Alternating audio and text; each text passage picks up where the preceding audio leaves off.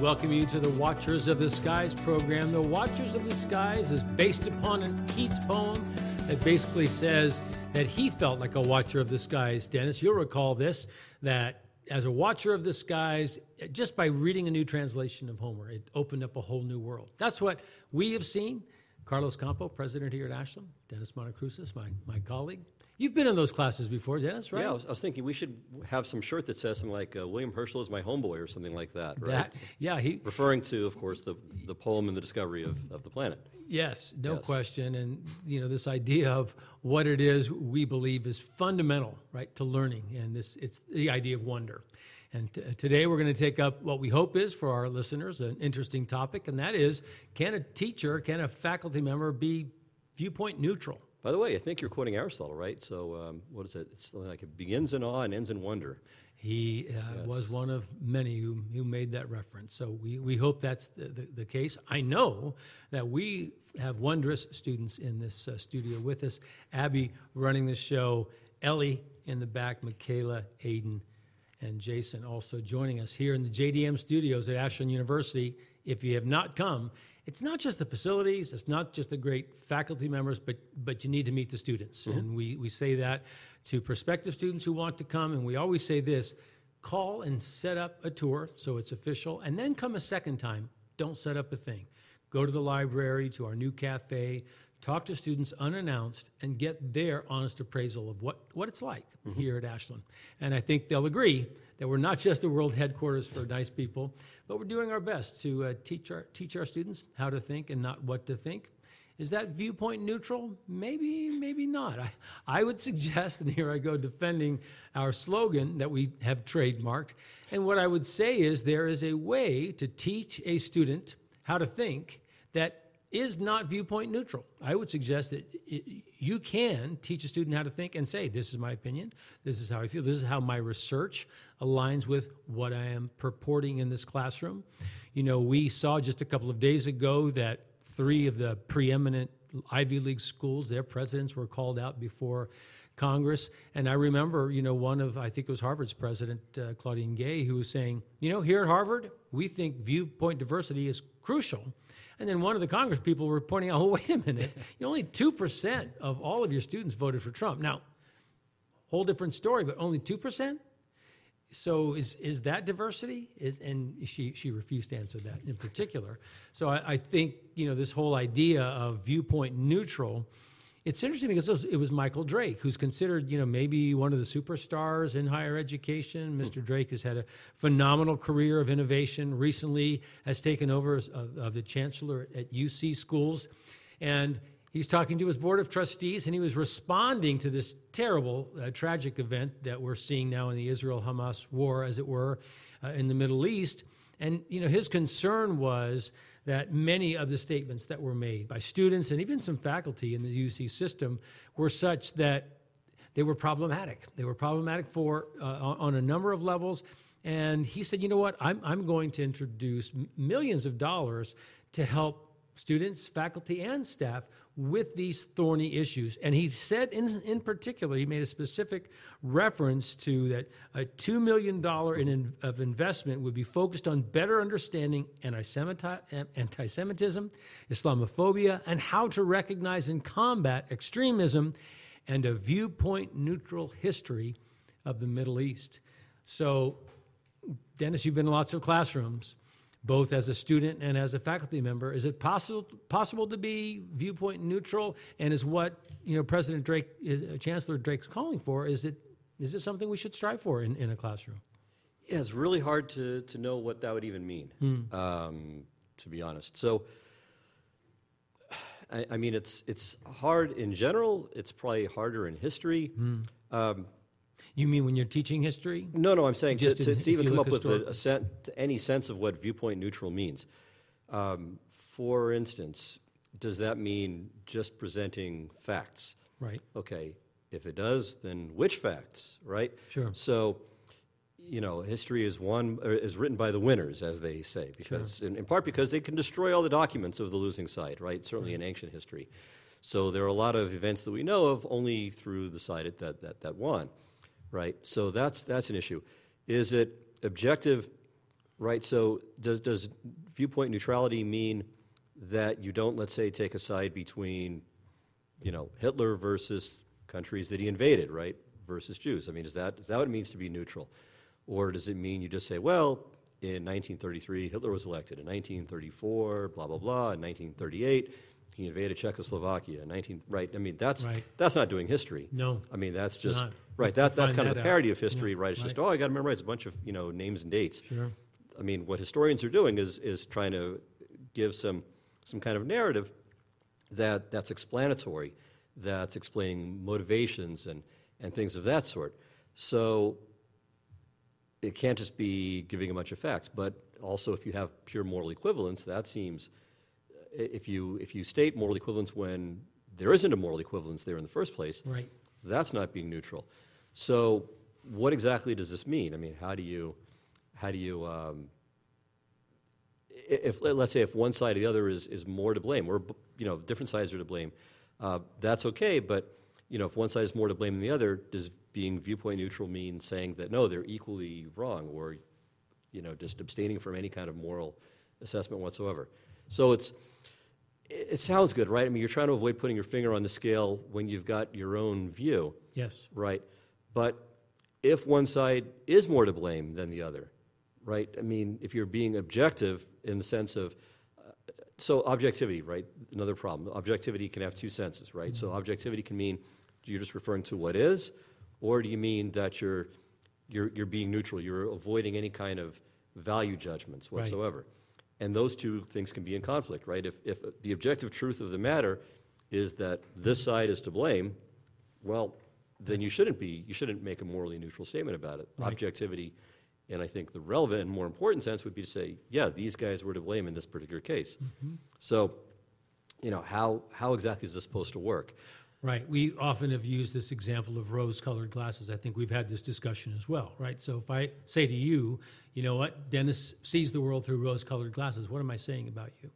Saying that I put a positive, a morally and, let's say, emotionally positive tinge on everything that I evaluate. Right. So are you then not objective?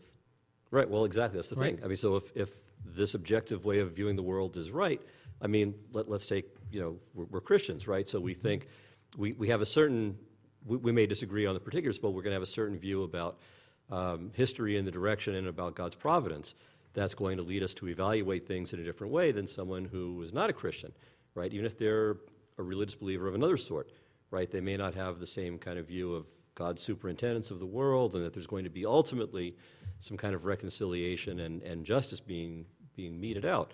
So, is that not objective? Well, if Christianity is true, that is objective. But again, there's this conflict, right? So we're still imposing our grid, our way of seeing things on how we evaluate the world. But if that's the truth, then that is objective. So, and everyone is going to say that, right? So I mean, you have professors who, let's say, to the best of their ability, have thought about the let's say the political situation between Palestine and Israel, and they may think, well, the Palestinians have a better case, or they may think Israel has a better case, and so on. And if that's the result of their honest efforts to look at the evidence, to look at the historical documents and reflect on this morally and historically and so on, then, it would be wrong as a matter of academic freedom, and it's forcing them to be, let's say, dishonest, to say that, well, no, it's, I have to say that both sides are equally at fault, or just to avoid moral judgments. Well, that's really good, because you're tapping into some of the objections that the faculty, wrote an open letter in response to the chancellor's remarks, and they were saying, wait a minute, what does this mean, and how do you get to that place of neutrality? According to whom? Right. Even my statement about rose-colored glasses, that's a biased statement, right? That reflects my own. I'm making a judgment about your view. Well, who says that this isn't rose-colored? I'm not being optimistic. This is the reality, not just my reality. I know that we've often talked about what a great goal it would be of education to help students see the world more clearly, right? I think that's one of the things that we're truly about. We want we want students to see the world more clearly. And it's hard because it's blurred in our own view, right? So we already admit in humility, in academic humility, that we don't have it perfect, but we do our best to express what we think. This is real. This is what the world is all about. These faculty, and I'm looking at this open letter that they wrote, and they were very concerned about adopting this view.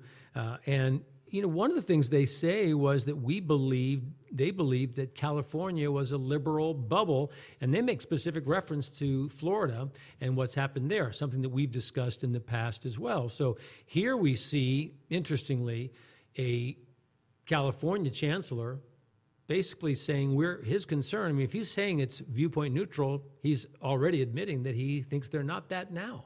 I know that I've talked to students here that have taken classes like contemporary topics in philosophy, and they've said, I'm so frustrated by this faculty member because I can't figure out where she or he stands on abortion or evolution or, you name the topic, CRT, the list goes on and on. Even as they say, well, what's your religious persuasion and background? And faculty members are loath to share those kinds of things. And I'm proud when I hear that. But I still agree with you, Dennis, that a student shouldn't feel threatened in any regard, philosophically or otherwise, in a classroom, and they should be able to push back to a professor and say, well, wait a minute, when you took that stand or you made that statement, that's your opinion, right? And so let me push back and see more. So I do think that while faculty raised this concern, the answer that the chancellor said was, these are voluntary, right? So no one's required to take these classes. But he said they would be supportive, but also preventive, right? This idea that somehow the work they would be doing would be preventive, and that was another triggering mechanism for some faculty who thought that the president, again, was dipping into areas that he shouldn't be talking about. Yeah, no, I mean, it's difficult. It's funny. So you referred to that you like when students say, I can't tell what the professor is saying. And one of the professors in the article said the same thing, right? That the students don't know. And I'm less. I like that less than you do. Right. I'm not sure that I'm a fan of that. You want a professor to profess. That's right. Mm-hmm. Well, two things. One is that I want a professor to profess. Second is that, again, this goes to this neutral business. If the student can't tell, it's often because views are presented as being on a par with each other. But if the views aren't on a par with each other, right? I mean, students are learning, and so it's okay for them to know, well, the people who have thought about this for a long time think, well, this is probably the case, right? Or this seems to us to have a stronger point of view. Now, you should consider it, right? And here are the arguments for both sides. So you're presenting the other side as well as you can. But I think also part of being a professor is to kind of say, well, here's where things stand. So it doesn't mean that the professor necessarily has to say, well, here's what I think. Mm-hmm. But they shouldn't, again, especially on controversial issues that are of real importance. Yes. Students shouldn't think, well, gosh, all these views are, it's just everyone, this guy thinks that she thinks this, and who knows. And another part of the problem with that, in my view, is that, and this I've had the experience of in teaching philosophy courses, is that sometimes students think, well, at first they're kind of interested, and then they get to a point where they think, well, who knows, why bother, right? Because, all these people differ, and so let's go into the sciences where I can get to something that's real truth, that's hard truth, as opposed to just, well, that person thinks it's all this. true. That's just an opinion. Yeah, there are right. no It's facts. just, right, exactly. So I think that's another problem with it, is that it can lead to this kind of despair and skepticism. Well, I know that one of the professors was talking about the fact that she can't escape, one, that she lived through it, so she lived in Palestine for a time, mm-hmm. two, her own research. And so again, it seems as though she would be of a mind that, Israel is a colonialist place, and, as such, they, in some ways, deserved, that's my word, not her word, deserved October 7th to occur. And I would suggest that when I talk to students, while they appreciate And I guess to clarify what I was trying to say earlier, they appreciate it when a professor doesn't overtly state their position in ways that doesn't relate to the material. And what I'm proud of is when a professor intentionally does it because they want the student to look at the issues and not be swayed simply based on, No, that's right. Yeah, you don't want them to just say, oh, well, the professor likes this. So and I like him or her. That's right. And so, my writing would reflect it. But I didn't want to miss what I thought was actually in a very contentious environment and situation. When you looked at some of the comments, I thought they were really balanced. So this is James Steintreger. He's the chair of the System-Wide Academic Senate. He says, my ears perked up when I heard viewpoint neutral, and I wasn't clear about what Dr. Drake meant by the term. I don't think, he says, quoting, it's that unusual for the administration to mark out topics of interest for the campus and provide some funding and create programs. But that the programming would want to maximally involve the faculty, but he added that Dr. Drake had, quote, good intentions, including improving campus climate, increasing understanding of Middle East history, but the president used some terms that, quote, meant to be innocent or even helpful that have raised concerns. I hope that the good intentions can both be recognized and salvaged, but certainly in a way that satisfies my colleagues that academic freedom is safeguarded. I thought that was a very balanced view, gave the chancellor some credit there, even making he had good intentions. Right. And to assume that first, I thought was really, right? I thought that was really balanced. And, the further idea is, how will these be used? And one of the points that was made was we have really skilled people in the UC system who know Middle East history so well. Why don't we ask them first? Why don't we talk to them first? And I think, this is another one of those shared governance issues that aren't easy to work through. He's there, has a deadline with the Board of Trustees, wants to do something positive. So my hope is that before this is all said and done, that, this will provide some balance on that campus. Right. I think this will touch in some ways on our next topic. Yes. Where we discuss the three presidents who were before Congress. And they're trying to appeal to multiple constituencies, of course. Correct. And so, on the one hand, I assume what Drake is worried about is, of course, that while, of course, the professors all have a tremendous amount of competence, still, if they're all kind of leaning in the same direction, and the vast majority of the country is not necessarily leaning in that same direction, they want to avoid being called up, just as Claudine Gay and the rest were. Yes. So, I think it's a good thing, but I also think that that's could be some other motivations. And that's all right. But part of his job, right. But and I think that's almost certainly part of the story, is to try to maybe both out of conviction and out of a little bit of covering himself to say, hey, we are presenting both sides of this. It's not just everyone is pro-Palestinian on our faculties in our faculties in the UC system. So, I think that is part of it. But no, I think you make a great point.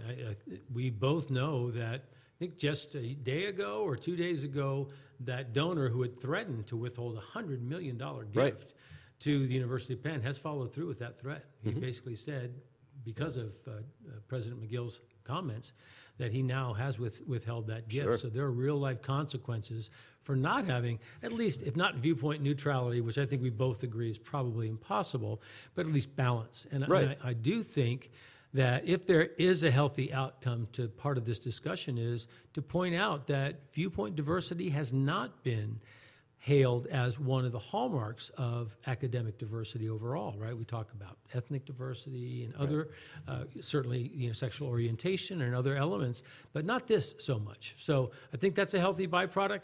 Maybe you agree. If you're listening in or watching on AUTV 20, we invite you to write to us at president@ashland.edu, and we invite you back to the Watchers of the Skies program. We'll see you here next time. Please join us on the Watchers of the Skies. Have a great day.